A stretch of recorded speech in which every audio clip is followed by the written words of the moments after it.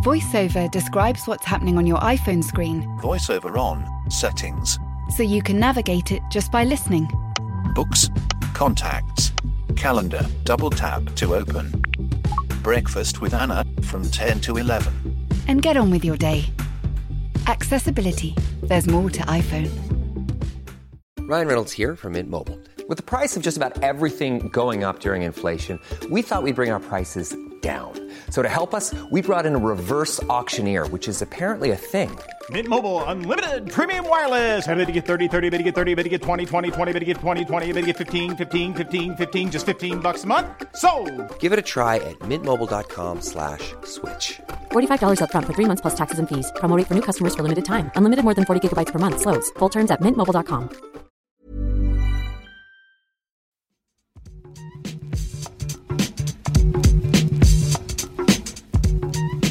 Hello and welcome to the Game Football Podcast from The Times. Today we are talking about an old-school Manchester United comeback as Rasmus Højlund finally scores in the Premier League to beat Aston Villa. Thank you, Alison Rudd, for laughing at that one. We'll also be talking about Newcastle, Nottingham Forest, Luton, Dominic Solanke, and picking our favourite moments of 2023. And joining me, Tom Clark. There we go. This is great. This is so much fun. So festive. And we're recording on the 27th as well, not even on Christmas Day. Not in the studio for once, as you can already tell, but from various parts of the country. We've got two of the finest football writers in the land, desperate to bring us some festive cheer. It's Alison Rudd, who's already proved that, and Molly Hudson. And for the final time this year, we've got a former footballer whose last festive fixture of his career came on December 28th and saw the Grimsby Town team that he played for beat my beloved Lincoln City 2-0. Yes! So really, it's a Christmas miracle that we can even be on the show together. Gregor Robertson, you're here again. There you go, mate. We've made it to Christmas with facts about your career at the start of every show. Are we going to knock them in the head for 2024? Or? Well, I think the listeners should decide. Get in touch, tom.clark at thetimes.co.uk. We've just got another 6 months to go. Guys and gals, Merry Christmas, Happy Easter, etc. How was the big day for everyone? Anyone get any good football-related gifts?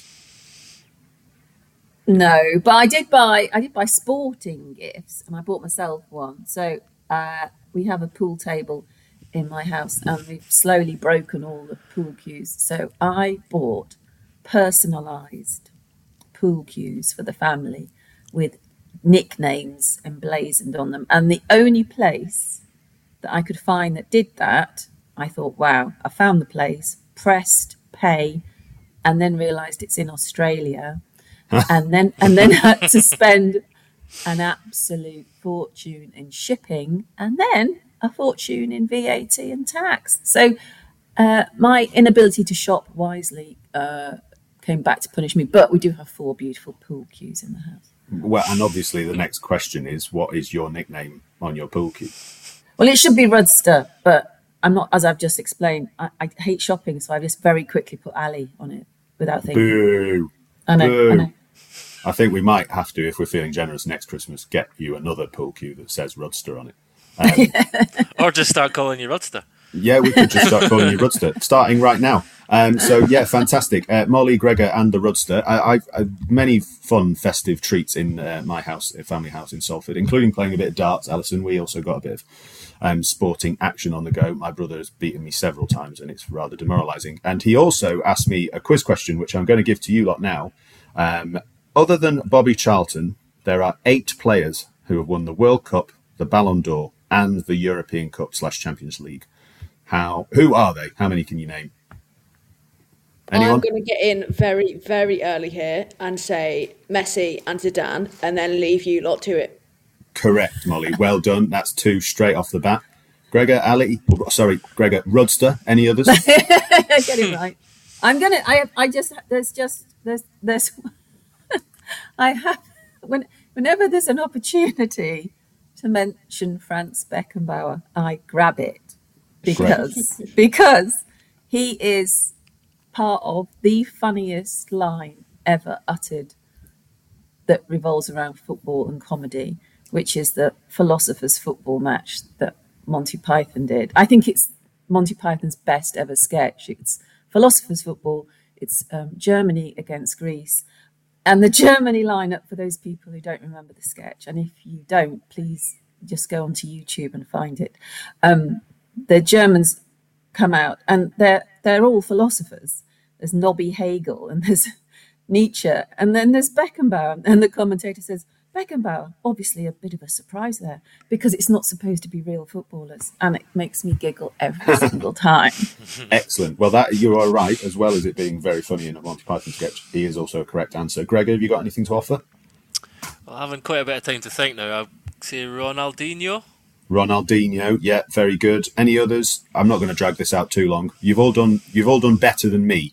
So the reason for doing this question is that I managed Lionel Messi, and that was it for a long, long time. It took me about 24 hours. So much so that my 24-year-old sister, who has basically no interest in football, she managed to get not only Zidane, but also Ronaldinho before I did. So she is actually taking over the hosting of the podcast from next year. This is my final show. My sister Hannah will be hosting from this time next year. Just for those listening, so that you can play along with your family at home and torture them, Gerd Muller is another one. Rossi from Italy in the 80s. Rivaldo, of course, another one. And the toughest one of the lot, Kaká, who was in the 2002 Brazil squad, and then also starred for AC Milan and got himself the Ballon d'Or. So there you go. There you go, listeners. You can torture your family and friends with that question, and I'm sure you will all do better than me. The only other significant moment, I'm loving this Christmas bells in the background. I can't work out whether it's someone's dog or cat with a little kind of bell round their neck, or it's just the Rudster playing funny games. But either way, I'm really, really enjoying it. The only other significant thing of my Christmas festivities was a Boxing Day trip to Sincilbank, where I watched Lincoln lose 1-0 in the last minute against Bolton. But I did get myself a reduced away shirt in the sales, which made me feel like a 10-year-old again, and that was brilliant. And then I returned home and watched Manchester United beat Aston Villa. Who'd have thunk it? Not me, that's for sure, especially not when they were 2-0 down. It felt very retro, didn't it, this performance and this match? It felt very kind of old-school Manchester United. And as Chris, a Aston Villa fan who is a listener, said, I think I've seen this happen at least 5 times in my life already. We go 2-0 up against Manchester United and still manage to lose. I thought they were going to be crap. How have we done it again? So I'm actually going to do what we normally do with Manchester United when they've played badly, and I'm going to start with Aston Villa, Gregor. This was a remarkably odd performance, wasn't it, for Unai Emery's side? I mean, I couldn't believe how many times they kept quite literally just passing the ball to Manchester United. Yeah, I mean, the goals were kind of really well executed set plays, which gave them the advantage. And you thought after the, slipping up against Sheffield United, funnily enough, after I'd given them the kiss of death and writing a feature saying why they're in the title race, you thought that this was going to be the perfect response. But you're right, they did basically gift Manchester United, particularly the first goal, when Diego Carlos, I think it was, played a really sloppy pass into midfield, and then United are off. But United do deserve some credit. I'm always slightly hesitant to give a team too much credit when, we've had this conversation many times in the podcast. 2-0 down is the easiest scoreline in the world to be a professional footballer.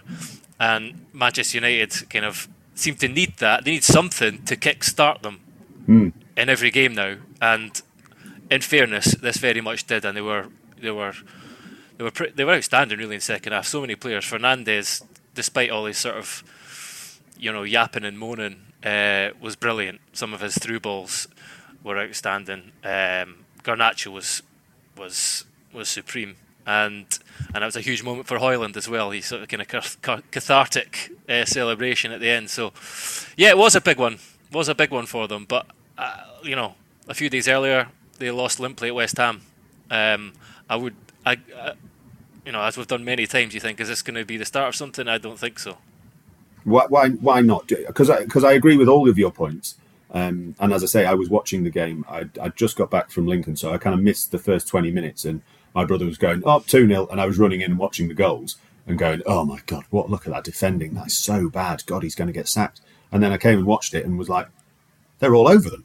Yeah. So they did play well, didn't they, Manchester United? That's the thing. It wasn't just a bit of individual brilliance. As much as Garnacho was excellent, I thought they pressed really well, and as much as Villa gave them the ball, I thought they were really good. Why do you say you just don't think this is a catalyst moment? Well, it's not sustainable to need to be, to have a kick up the arse basically to start performing, and it's been a recurring theme. So, if you're not going to perform at that sort of level, that intensity, and that that kind of commitment, essentially. It's not commitment, it's not the right word, but like, as you say, you're at that sort of drive and the pressing and intensity of their play. If they can't do that from the start of a game, then it's not sustainable.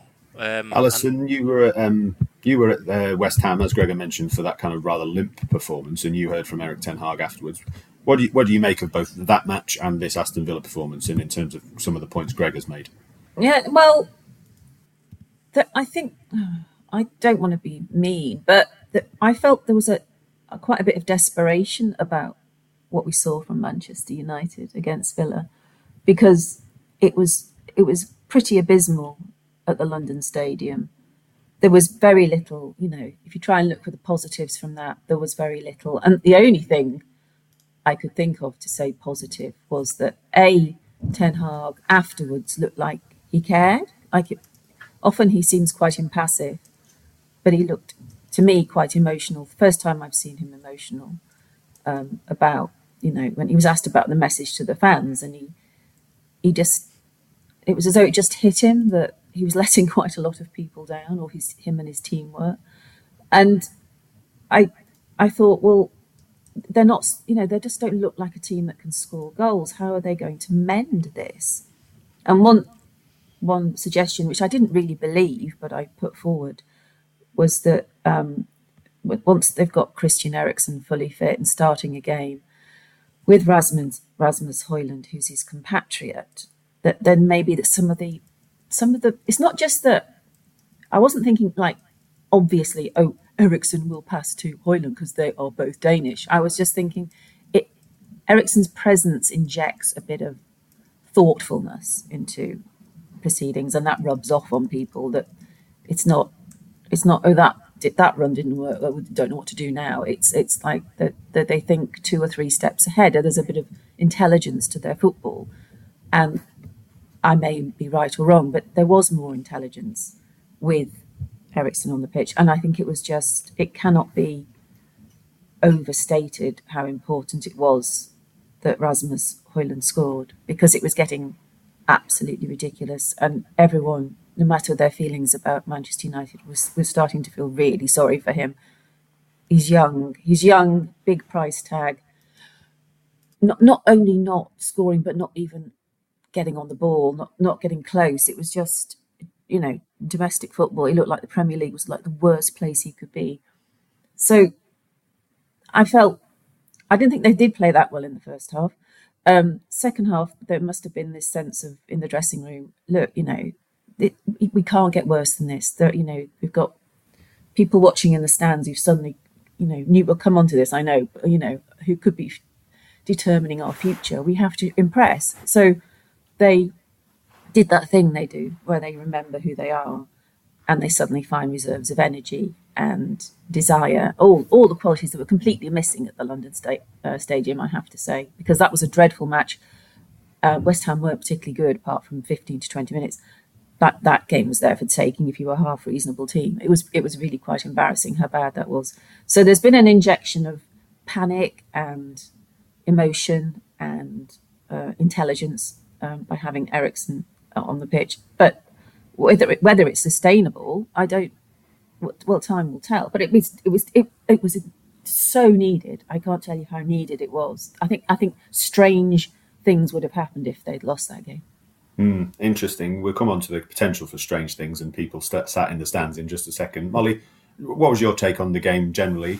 Because, I mean, as much as I agree with Alison and Gregor's points, I do think there's a sense that whilst this might not be a turning point, there are moments that are happening that feel like you're kind of turning a ship around, and it'll take a long time. But I think Andre Onana continues to look like a better goalkeeper. He made a brilliant save when going the wrong way initially, and I thought his distribution was excellent. And as Alison says, as much as Rasmus Højlund hasn't scored, he now has. And I don't know whether it was Christmas, but I definitely agreed with Ali McCoist on commentary, where I was just delighted for him. Do you agree with the guys with their slight kind of scepticism around Manchester United, or do you think there's a bit more reason to be hopeful? If there was a turning point, I think it was Aston Villa going 2-0 up and then just falling apart. I was speaking to some friends, and we were like, basically exactly the same as you said. Ten Hag could be in trouble here. They've been awful. Villa started so well; they were in control, and then it was almost like it's going back to that whole thing about a 2-0 being like a dangerous scoreline. I mean, it shouldn't be really when you're Aston Villa and you're dominating against a team who are frankly not very good, but it was, and for me the celebration from Højlund, it just sort of reminds you, I think, that we watch football and look, we just expect these players to deliver, right? That a lot of them are young lads. He's come from a different country. He's had to settle in at a club which is not the most stable of environments right now, let's be honest. And I think we sometimes forget the personal, emotional, like, stress that must be to go through, and just to watch him in that moment, just pure joy, and also that of his teammates. I mean, that if you're looking for a positive sign, then that is a positive sign, I suppose. They were all absolutely delighted for him. I mean, Onana took the opportunity to sprint the length of the pitch to congratulate him. So yeah, that's my abiding memory of the game, that I did watch it thinking, God, this lad couldn't get any worse. He didn't look like scoring at all.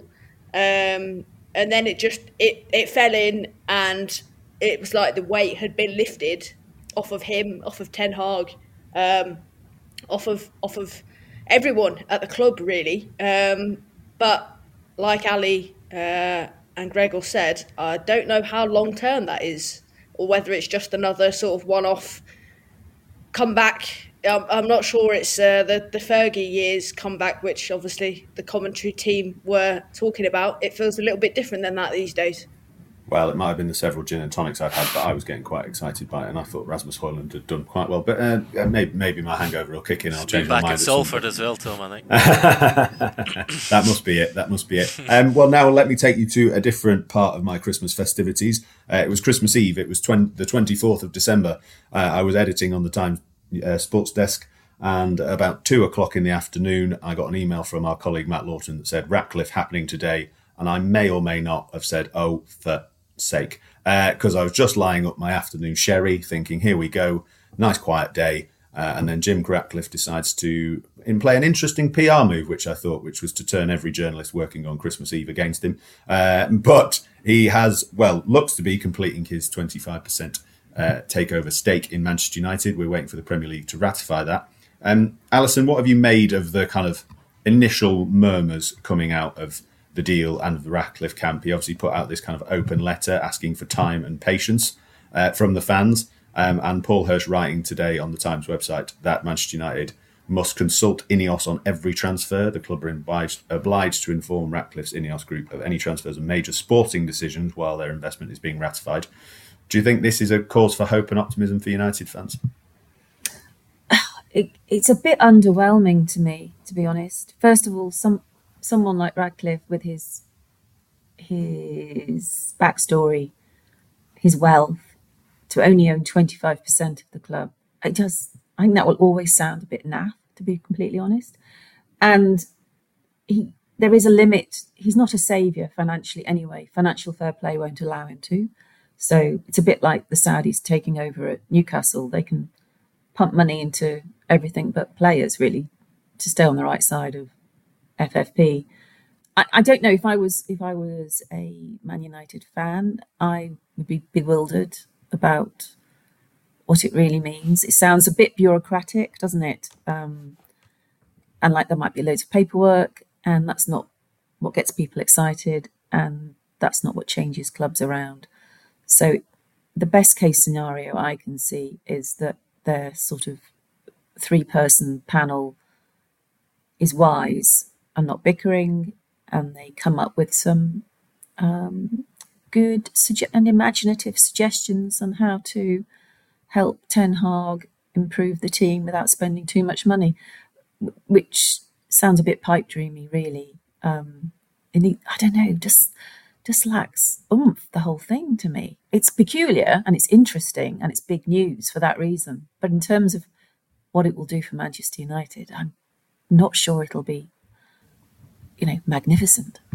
Gregor? Yeah, I mean, it is. I kind of agree. It is underwhelming. It's like, just by the fact that he's not really in control. I mean, whatever you say, you can say, yeah, he's in control of the footballing department, but I really struggle to see how that really works. But the main thing you hope for Manchester United is that they just, employ some football expertise. If there's been talk about who they might appoint as a sporting director or as a director of football, something which Manchester United remarkably have really lacked throughout the Glazers' tenure. So just some leadership on the football side. And yeah, I know, you saw Dave Brailsford sitting in the stand. He's not someone with, you would say, has football expertise, but he's been said to he's undertaken a review of the sporting side of the business, and I'm sure he will say that we need someone who knows what they're doing in terms of building a squad and taking the important decisions, because up until now it's been taken by businessmen who have no knowledge of football whatsoever. So that fundamentally, out of all of this, that's the thing that Manchester United fans will hope and pray changes. There's some expertise and guidance and actual, a compass about where they're going as a football club, not as a business. Interesting times ahead for Manchester United, that's for sure. As I mentioned, Paul Hirsch reporting on the Times website today about what this deal might mean, but you can also find lots of great profiles and pieces of analysis from Matt Dickinson and Matt Lawton too. Now, another club who have been doing slightly better off the pitch in terms of their planning and sporting directors are Newcastle United. Again, they've got big ambitions for the top, but beaten again in December. It's not been a good run for them, this time by Nottingham Forest at home. Something of a coupon buster, as my uncle would have called this result. And since beating Manchester United on the December the 2nd, it's been a dismal run for them, hasn't it? As well as going out of the Champions League, they've lost this match and a number of matches before that you perhaps wouldn't have expected them to lose. Luton Town, of course, and other than beating Fulham, they also lost to Tottenham as well. Where are we at with Newcastle now? Because it's been an interesting debate that we've had all year. You could argue in terms of narratives and storylines, they've been one of the teams of 2023. Is this actually just a reminder that in last season they overperformed, Gregor, and that this is probably where they're at? Because then it's not disaster. They're still 8th, 29 points, still only 7 points behind 4th place. Is this actually just realistically where they're at, or is there something worrying going on? I don't think it's something worrying, but I think it is kind of, the instinct is it's a bit of an amalgamation of all the things that we've discussed were fears for Newcastle United for a long time. The fear of burnout, and that's been compounded by the number of injuries they've had. And you can see that the players are running on empty, some players more so than others.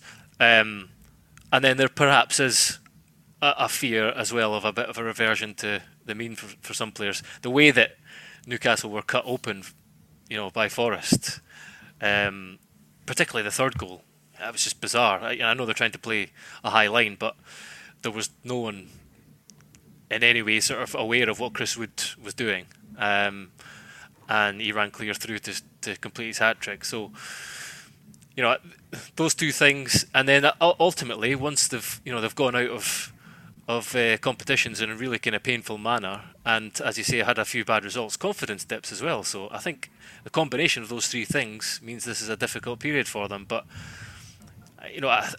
being out of Europe now, having a little bit of a chance of going to be some players returning from injury, and having a little bit of a chance to sort of recuperate, nurse some wounds, I think we'll see Newcastle that we know and recognise return soon. I don't think this is something that's going to be like a long-term decline.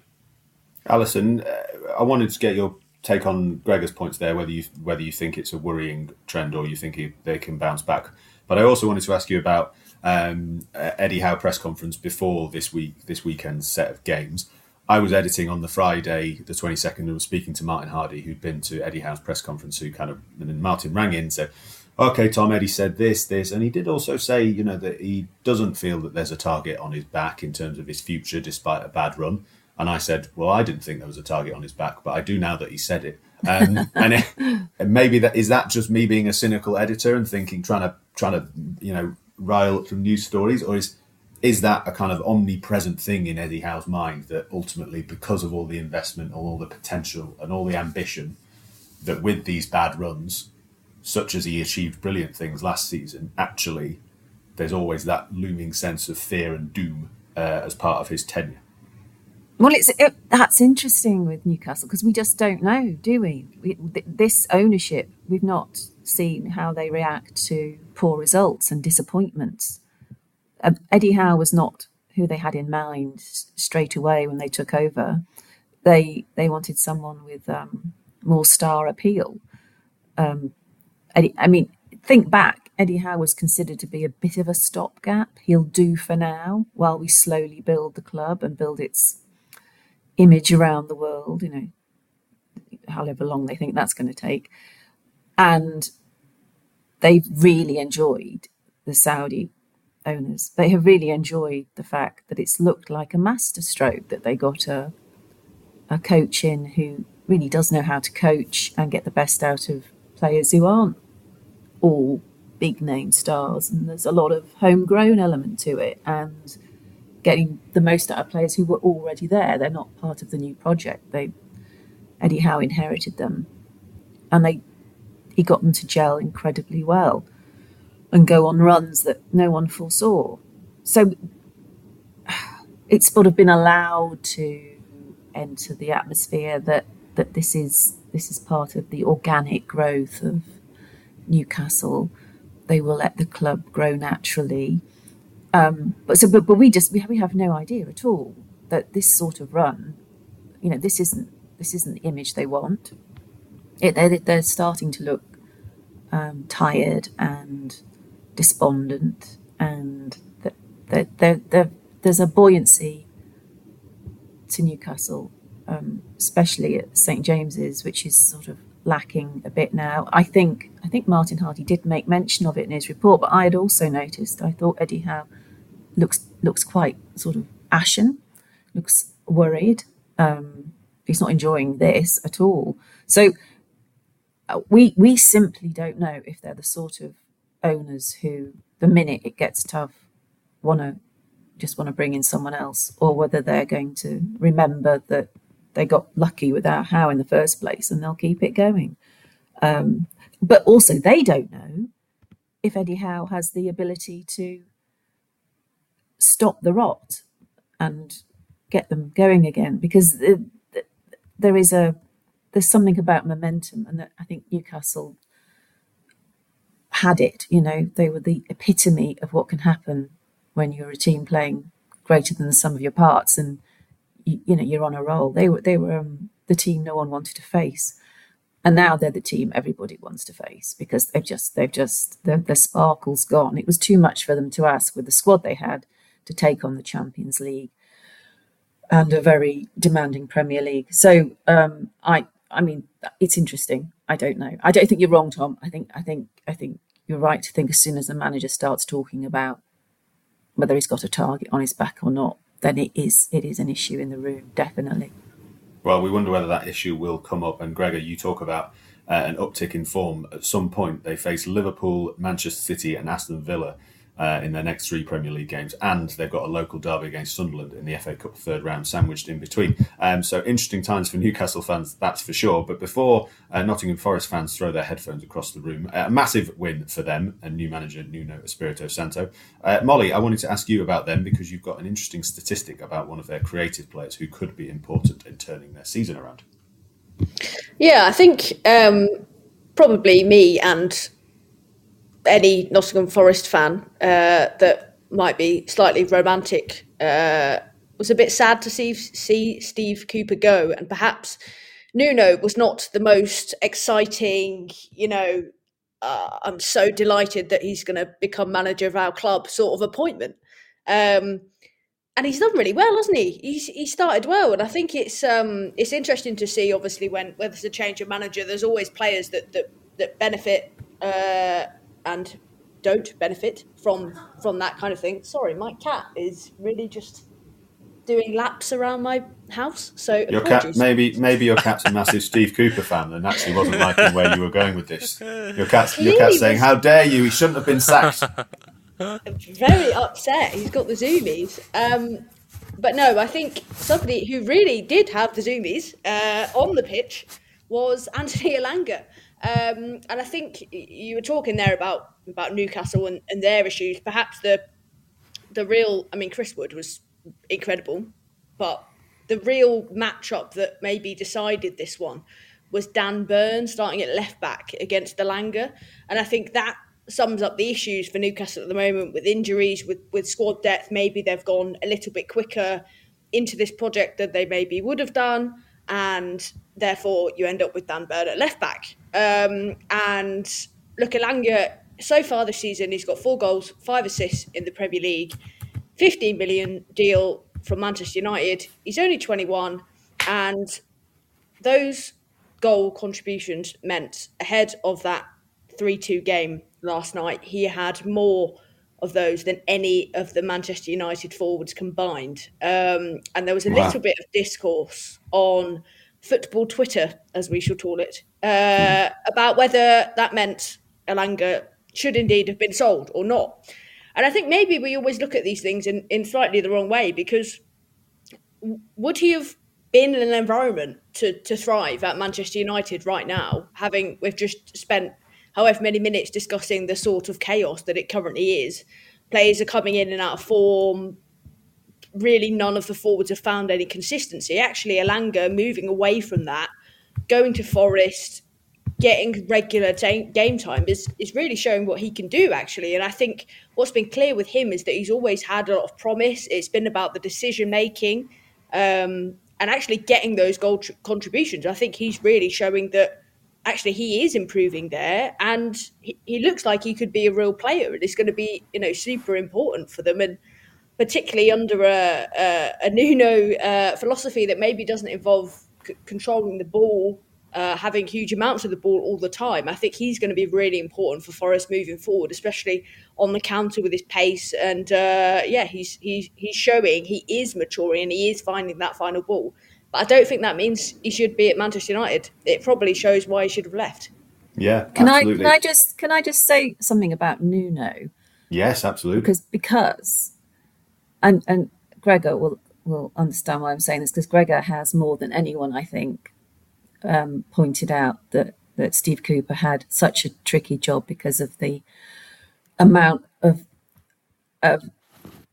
business that Forest did and signed too many players when they got promotion, and it was quite an overwhelming job. But you can flip it. I think if I was Nuno, I'd be absolutely chuffed to bits that I'd been offered the job at Forest, because he can afford to come in, sit back, look at the array of talent at his disposal, and cherry pick and start afresh without any of the baggage of who helped me get promotion and how am I going to juggle all these people, and I didn't sign half of them, so am I supposed to pretend that I'm really happy with who's come in? He can just say thank you for the feast in front of me, and he's got people like Gibbs White, he's got Elanga you've spoken about, but there's so many good players in that team that all you have to do if you're Nuno is pick the ones that fit your philosophy. He's got so much pace.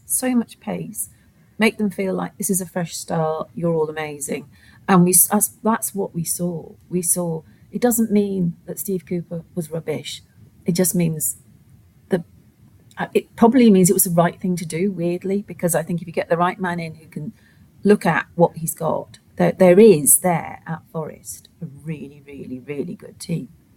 Very interesting. Gregor, as Alison mentioned, you were almost as upset as Molly's cat about Steve Cooper's departure. What have you made of Nuno's start in light of some of the points that Molly and Alison have made? It's been a good start. I mean, you have to say they were very unlucky against Bournemouth, particularly with the red card that Willy Bolly received, which was an absolute nonsense, and then losing in the last moments of the game.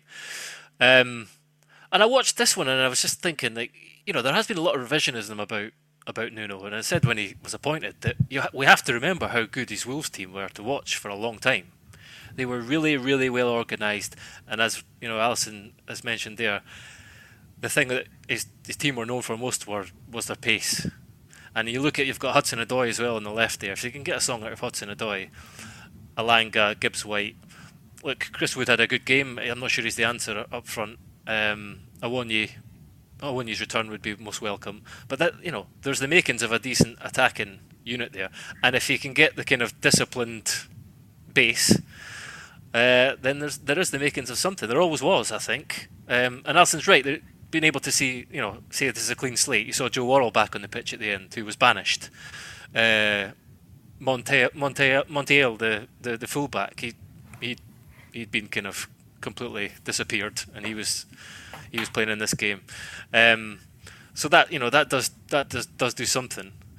But I was just watching this, thinking back to the kind of Wolves teams with Adama Traore, Helder Costa, Cavallero, Jota, some really exciting wingers, or kind of, there was obviously an era where they were, really attacking wing backs as well. So we know what he wants his team to look like, and I think there are the kind of makings of a team that can do something here. I think, but ultimately, I still haven't said all of that. All the issues around them aren't going to change. I'd be amazed if they do. So I think his long-term kind of prospects as Nottingham Forest manager are the same as they would be for any Nottingham Forest manager, and that's not great. More doom and gloom from Robertson. Sorry about that. Merry Christmas. Classic. We're going to have to try and get up the ante in the second half. But if you're a worried Newcastle fan, or maybe a quietly optimistic Nottingham Forest fan, and want to share your views, or if you simply want to suggest some topics for us to cover in the new year, then get in touch with me, tom.clark@thetimes.co.uk. But for now, stick with us. Up next, we're talking about everyone's new favourite striker, Dominic Solanke.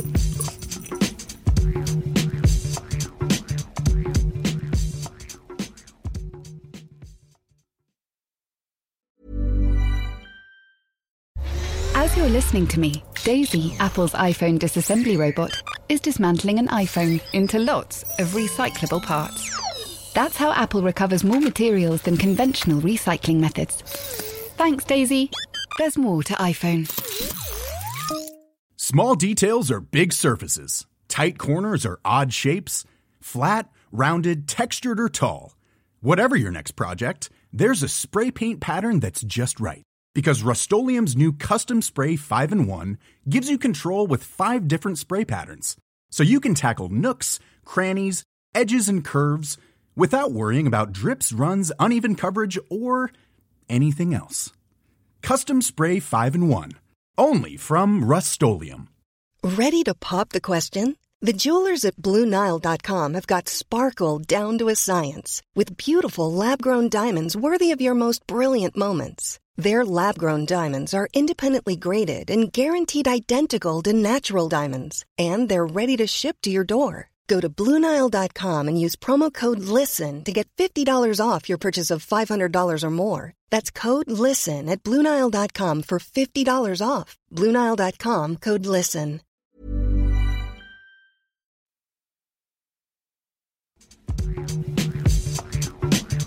Hello and welcome back to the Game Football Podcast from The Times. I'm Tom Clark and I'm joined by Molly Hudson, Gregor Robertson and Alison Rudd. Now, if you're a team who is struggling for points or maybe a player out of form, who are you going to call? Alison Rudd, that's who. Get her down to interview you or write a piece on your team, because not only did she go on to outline why Aston Villa were so good at home before they then dispatched Manchester City and Arsenal, she's such a good luck charm that she went and interviewed Dominic Solanke before he scored 4 goals in 2 wins for Bournemouth, including scoring a hat-trick against Nottingham Forest. Alison, never mind Dominic Solanke, how do you do it? Well, actually, it's not coincidence, because I didn't think it would be. I was at Bournemouth v Newcastle, spoke to the head of media, said I had a feeling that Solanke could do well at Old Trafford, and we agreed that it'd be a good idea that after that happened, and we laughed about it, that would be a good time to interview him. And lo and behold, they win at Old Trafford for the first time in their history. And I can go there and everyone's very jolly and very pleased to see me. And I help make them all feel very relaxed, and so they go on this amazing run. So yeah, it's not coincidence. This is what I do. In fact, my son joked that people will start paying me to interview their players. That would be fun, wouldn't it? I mean, that's one we could save journalism, if that's where we're heading to. That'd be a good idea. But no, and it was an excellent interview with Solanke. I particularly enjoyed on a personal level, although I didn't follow through with the promise that he was talking about how many people had selected him in their fantasy football teams, me included. And rather tragically, after your interview, I thought, do you know what? I'm going to make him captain for the match against Forest, and then did the classic fantasy football thing and bottled it 10 minutes before the deadline and changed it. And I'm not sure I'll ever forgive myself. That's going to hurt. What was he like as a person? Did he seem like someone who's at a point in their career where they feel like it's all coming together? Because it's been an interesting road to this point, hasn't it? Yeah. No. Well, it was interesting because, yeah, he seems pretty chilled and agreed that he's in his best ever form. And he's one of those people who don't, like there's thousands of them now come through the Chelsea Academy and don't make it. And I mean, we both laughed because he scored 41 goals for the Academy team and then said, I thought, I'm going to have to improve to crack the first team. I said, but what can you do better than scoring 41 goals? And he just said, well, we just all knew that wouldn't be enough. To jump from the academy into the Chelsea first team is really hard. I do know why Chelsea have an academy. It's a business model and it's a very successful one. But they don't seem to think that the players should jump from the academy to the first team. So they get sold or they go off on loan. And so he went to Liverpool, and again, I said that maybe that was stupid to do because you're just going to another big team. And he said he felt he was ready. Didn't quite work out for him there. But now, a long spell at Bournemouth, he is in the groove. But that day, the day I met him, he said that Iraola had asked him to go to the front of the class and to, on the whiteboard, to explain to his teammates what the tactical plan is and how he fitted into it and what he was supposed to do. And he admitted he got a little bit of it wrong because it's quite complicated. And that's why Bournemouth started relatively poorly under the new manager. They were all getting used to someone who's very tactical, likes the detail, wants the players to remember quite a lot. And it takes time to do that. And Solanke was prepared to say, I'm there, I'm almost there, I'm not quite there. I've almost got it right. He said it was really hard to know when, because they press high. When he needed to know where the positioning of his teammates, when to drop back, when to press. I'm sure that is quite hard to remember in the heat of battle, but they're getting there now, and it is one of the stories I think of the season that we were all prepared to say, Bournemouth got it wrong, didn't they? Look, they shouldn't have sacked Gary O'Neill, but actually they had faith in someone who had, and I think this is the topic of the year, is managers with very, very strong philosophies, and that they don't give an inch. They, basically, you've hired me, I'm going to do what I do. And Solanke is the proof in the pudding. He's learnt the tactics, he's learnt how to do it, and it's unleashed him as the striker he always knew he was, who scored 41 goals in one season for the academy team. I hope that wasn't an impression of me as the de facto podcast host with a withering put down about Iraola, by the way. But moving on, exactly like you. Just in case it was. Molly, just finishing on Dominic Solanke, because he's a player that we mentioned with Tony Cascarino before, earlier in the season, where Tony said, if he could get to a season where he maybe gets 10 or 15 goals, then he might be able to step up into that bracket alongside the likes of Ollie Watkins or Ivan Toney and players that we might consider for England as Harry Kane's backup. He's got 13 now in 21 appearances this season. Do you think he's getting there, or do you still think he's a way off? Yeah, I think I watched a bit of Bournemouth last season, and obviously, as Ali touched on there, his role has changed and what is expected of him. But he never really had a bad game when you watched him. Even if he didn't score, he was always somebody that like, I imagine if I was a Premier League defender in my dreams, I wouldn't really want to play against. And another sort of stat that I kind of had to check to check that it was actually right. The goals that he's just scored that you've mentioned, he's outscored 8 out of 10 of Didier Drogba's Premier League seasons, and it's December, which is pretty remarkable. It certainly surprised me when I read that. And look, I think he's a really good player, and I think he just needed a run. And maybe sometimes you need a manager that brings something out of you, because clearly it was a very honest interview that he gave with Ali, and clearly it's brought something out of him that he didn't know. He's learning a lot, and sometimes I think we forget that players under different managers, under different staff, can always find new bits of their game that maybe they haven't tried yet. And I think despite the sort of long and windy path that he's taken to where he is, I think he's a very, very good player. And look, as with anybody, it's about the consistency. It's about, can he do that in the second half of the season? But I think he has all of the qualities there. And I think it's somebody that has been sort of threatening to do this for a little while, and it's all sort of fell into place.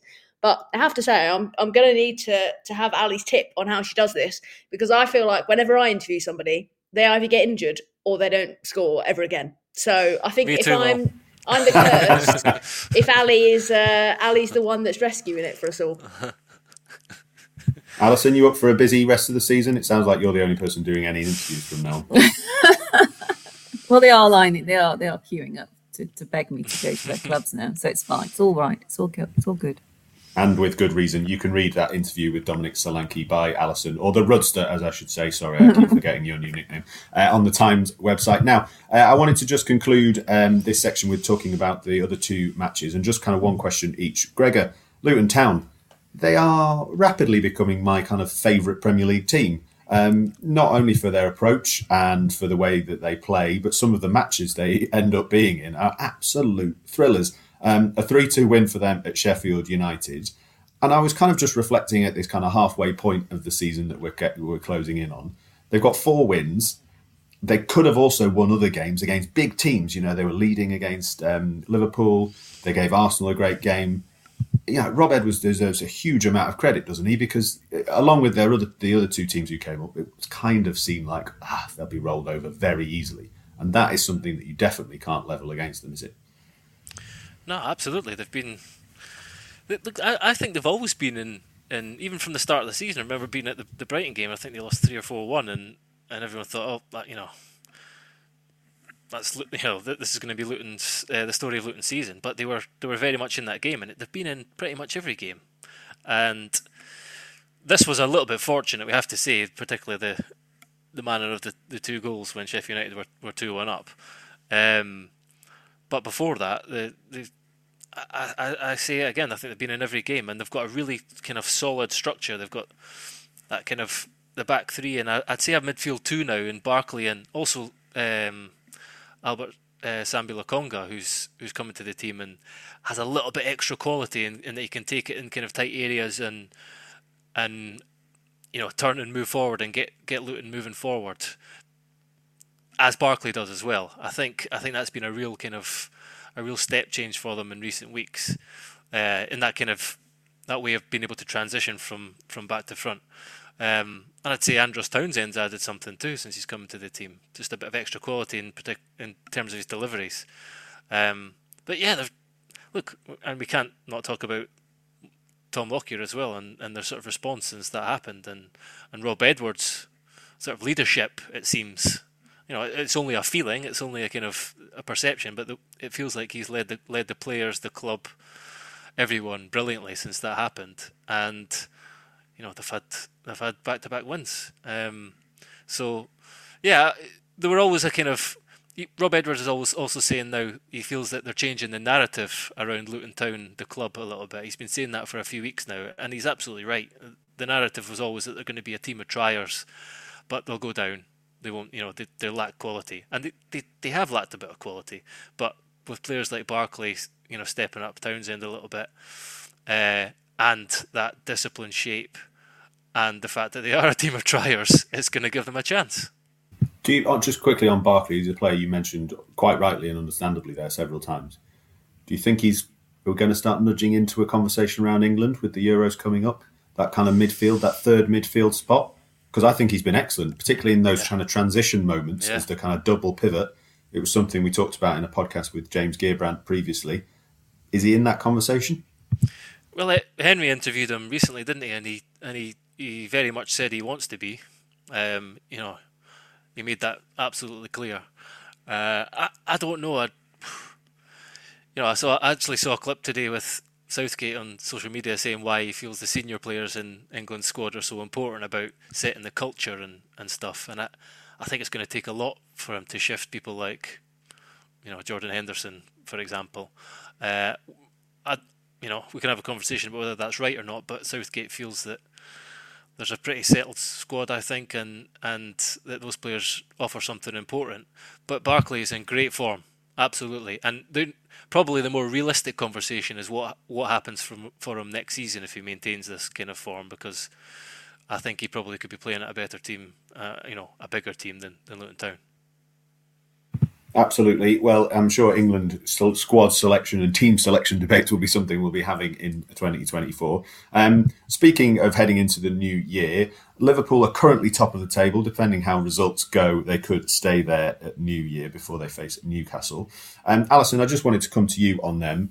I've been speaking to Paul Joyce over the kind of festive period about pieces on Liverpool, and he'd written several things, and including one around Christmas Day about Endo being another player along with Mo Salah who will depart to play for his country in the new year. That combined with injuries that seem to be mounting up. The only question is, for them to stay in this kind of title race, do they need to make significant investment in January? I don't think so. But then it's my default position with Liverpool. Speaking with my fan hat on, I hate buying players. I don't like it. I don't know if I think it's ever cheating or in deep January. Down. No, well, certainly not in January. But I never enjoy objectively transfers are fun. But when they're my team, it's something to do with my childhood. Is that people leaving and new people coming in? Very mistrustful of new people. Always have been. I like who's there already. But seriously, I am serious. That is true. But I don't feel Liverpool will invest heavily or even slightly. I think they have enough. They have enough. You can always say, oh, you need cover, but you don't know where your next injury will come from. I don't think you buy in just because you've got players that you already knew were going to the to play for their countries at this time of year. So that's just ridiculous. You can't do a knee-jerk, oh, I didn't realise Mo Salah with the Africa Cup of Nations. That's silly. So but that's why what was actually quite a dull game at Turf Moor, the interesting bit, narrative-wise, was that Darwin scored and Jota scored, and a reminder that Liverpool do have a plethora of attacking options, and it will be okay because they will step up. And Klopp's very good at making players who might feel fringe or might not feel quite ready because they've been injured or whatever the reason, he's very good at making them feel they are the heartbeat and are needed. And it will be fine. I really don't think it's necessary to spend in January to cover for people you knew who were going away, and you can't predict where the injuries will come from. So what's the point? Yeah, I think Liverpool have probably the deepest squad in the league. Look, Salah's obviously enormous, but they also have, they have young players who, as opposed to being kind of people you don't know much about, you know very much that Harvey Elliott can be a really big impact player, and as he was in this game, a starter. The same about Curtis Jones. They're very much part of the first team squad, but they're young guys who are sort of on the fringes a lot of the time. And as Alison said, they've got so many attacking options. They're not all in the best of form, but even Jota returning in this one and getting a goal is a reminder that they have a lot of talented forward players. Salah's their best player, so that's going to be a blow. But I think if there's anywhere they need to sign a player, it's in the centre of defence. But that's not always easy in January. There you go, Liverpool fans and Liverpool owners, put your money away. There we go. That's not what you need in the January sales, but never mind. We can move on. And I wanted to end the podcast, and I mean, what a fun podcast it's been. We've had the revelations of the Rudster. We've had Molly's cat getting involved, and just when you didn't think it could get any better, we're now going to finish with our end of year awards. 3 categories. I'm going to start with match of the year. I'm kind of expecting this will be matches that you guys have been to as reporters. Alison, I'm going to start with you. Your match of 2023. Well, I wasn't there, and so I feel bad picking a match I wasn't at. It's allowed. But I cannot not mention Liverpool 7, Man United 0, because it was historic. It was historic. I mean, it was hugely enjoyable, but it was historic. That's the biggest ever win in that fixture. So, that's history, and it's one of the fixtures of football worldwide. And United had just won the Carabao Cup, so it wasn't like it was Liverpool defeating a United that were completely without hope. But it was just so hugely enjoyable. So I took the question to mean, Tom, if you had to watch one match through again, and I hate doing that. I hate replays, but I can't even watch a game as live if it's 1 minute out. I can't bear it. But anyway, if you made me watch one match again, it would be the 7-0 in March. So I'm sticking by it. There you go, Manchester United fans. We thought we were starting this episode with some good news about a comeback victory, and Alison has managed to end it with reminding you about that time you lost 7-0 to Liverpool, which is fair enough because it was a very significant performance. Gregor, your match of the year? My 2 favourite matches of the year have both been at Wrexham's racecourse ground. If I had to, so there was 2, obviously, Sheffield United in the FA Cup, which was, I think, a 3-3 went to a replay. That was an absolute humdinger of a game. But Wrexham versus Notts County on Easter Monday was epic, like one for the ages. It was both teams tied on 100 points. Both had scored more than 100 goals. They were record-breaking seasons in any other season. I think Wrexham had 4 games left to play. Notts County had 3. And Wrexham had just lost for the first time in, I think, 29 games 3 days earlier. So it kind of teed it up. And, it was billed as the biggest game in non-league history. And it was epic. County went 1 up. Wrexham came back, went 2-1 up. County levelled. Wrexham made it 3-2 with 12 minutes remaining. And then with 30 seconds of 6 added minutes left, Notts County won a penalty. And 40-year-old Ben Foster, who'd come out of retirement, I think a month-ish earlier, saved it, and that, catapulted them towards promotion back to the Football League after 15 years away. It was a kind of, just one of those frenzied, end-to-end, helter-skelter games that are kind of very rare, with so much riding on it as well. An absolute epic. Good game, but Gregor Robertson's brown-nosing of Ryan Reynolds continues and will not be permitted in 2024. Molly Hudson, your match of 2023, please. So I had a lot of fun in Australia for the Women's World Cup, and there were some great matches. But when I'm at home, I've got my feet up. I'm thinking of the other poor Times reporter that is at this game. I just want chaos. I want all the goals. I just want last-minute rewrites. Give it all to someone that isn't me. And there were 2 games that embodied this season, this year. There was Liverpool v Tottenham, which Liverpool won 4-3. Liverpool were 3-0 up. Tottenham come back to 3-3, and then Liverpool won. 90 plus 4 minutes, I think it was the winner. That was great chaos. But the other one, I think, is probably my favourite one, was Arsenal-Bournemouth. Arsenal won it 3-2. There was a lot on the line. It was still when it was sort of like, is this going to be the game where they drop points and they're kind of out of the title race? But it was the fact that Reece Nelson got the assist and then the goal.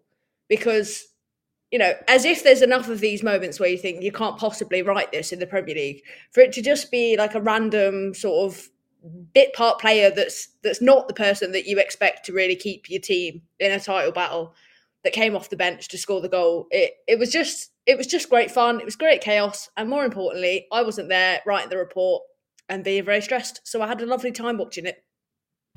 Lovely stuff. My favourite game of the year, Lincoln City 3, Port Vale 2 back in April. It was my fiance's first match at Lincoln's ground and means that she never has to go again because it won't get any better than that. Moving on, goal of the year, Alison Rudd.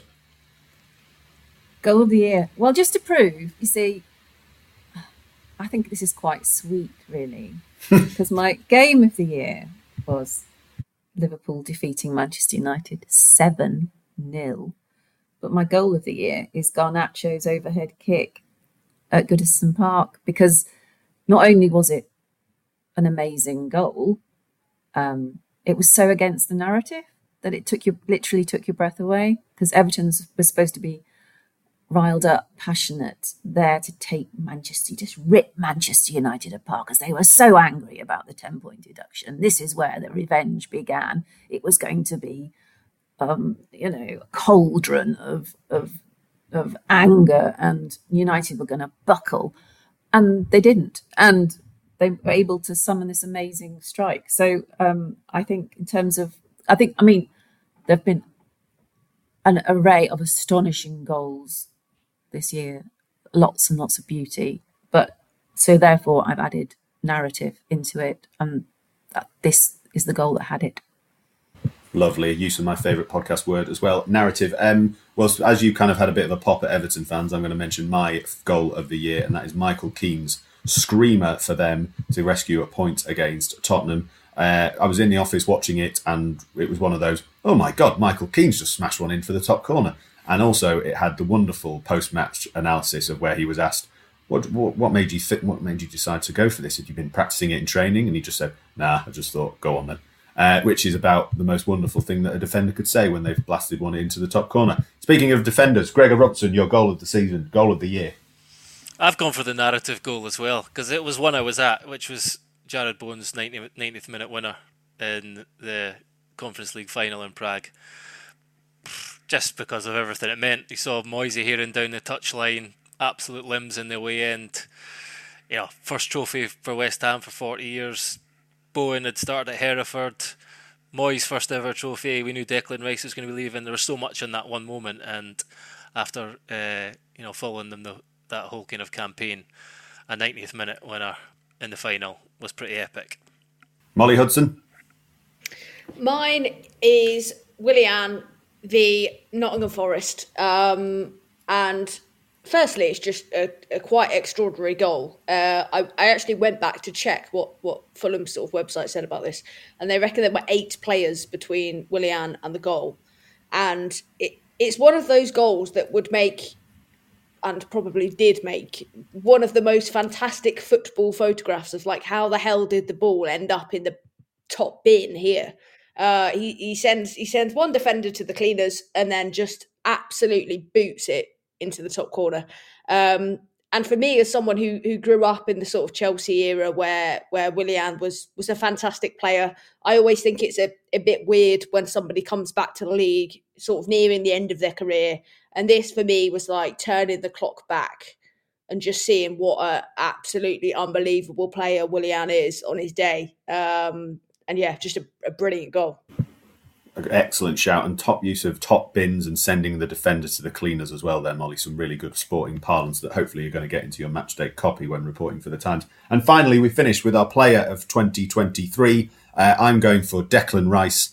Gregor mentioned there West Ham's Europa Conference League triumph, of which he played a massive part, and then getting a big money move to Arsenal, and even managing in just a short space of time seemingly to justify a £100 million price tag. I think that's pretty impressive for a whole year's work. Molly, your player of 2023. He has already been mentioned by Gregor. It is Jared Bowen. Similarly to what you were saying about Declan Rice, if we take into account the other competitions, his part in that Conference League success was massive. This season, he's already got 11 goals and an assist in 17 games. I think we sort of forget that West Ham haven't had a proper striker for what seems like forever, and he kind of stepped up.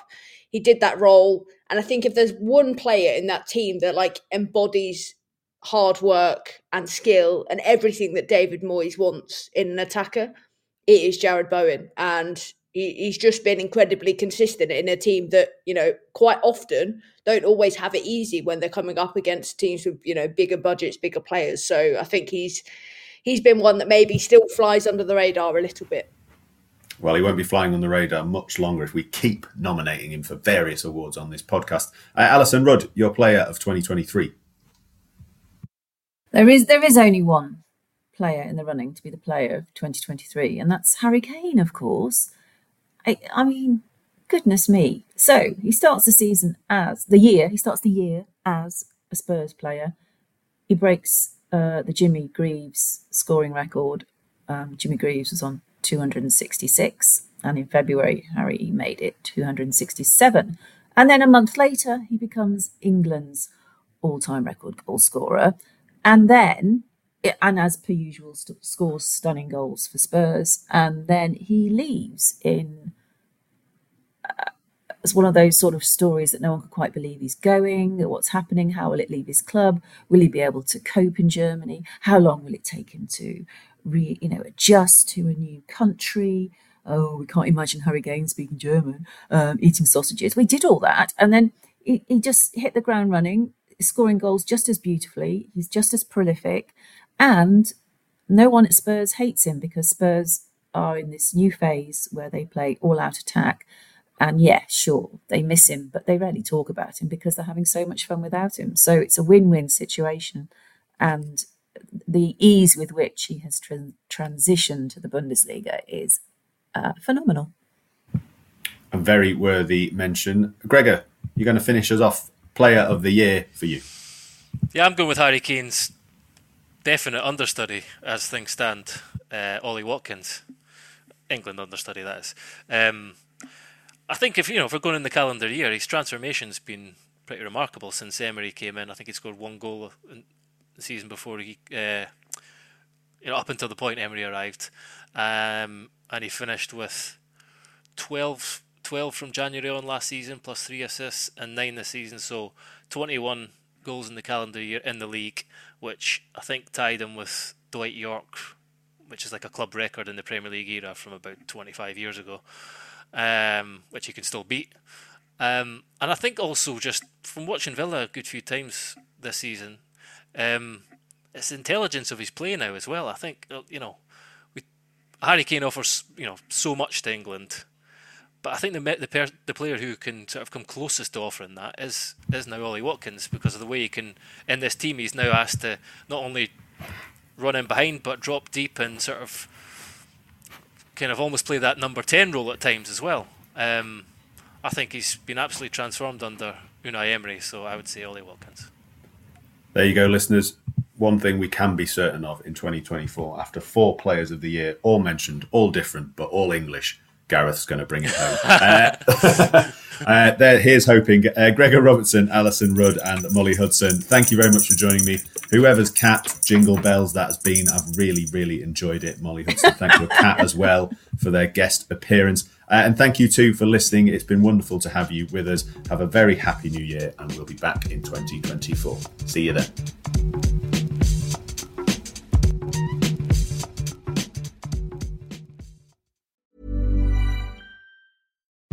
VoiceOver describes what's happening on your iPhone screen, VoiceOver on, settings, so you can navigate it just by listening. books, contacts, calendar, double tap to open. Breakfast with Anna from 10 to 11. And get on with your day. Accessibility. There's more to iPhone. Selling a little or a lot? Shopify helps you do your thing however you cha-ching. Shopify is the global commerce platform that helps you sell at every stage of your business. From the launch your online shop stage to the first real-life store stage, all the way to the did we just hit a million orders stage. Shopify is there to help you grow. Shopify helps you turn browsers into buyers with the internet's best converting checkout. 36% better on average compared to other leading commerce platforms. Because businesses that grow, grow with Shopify. Get a $1 per month trial period at shopify.com/work. Shopify.com/work.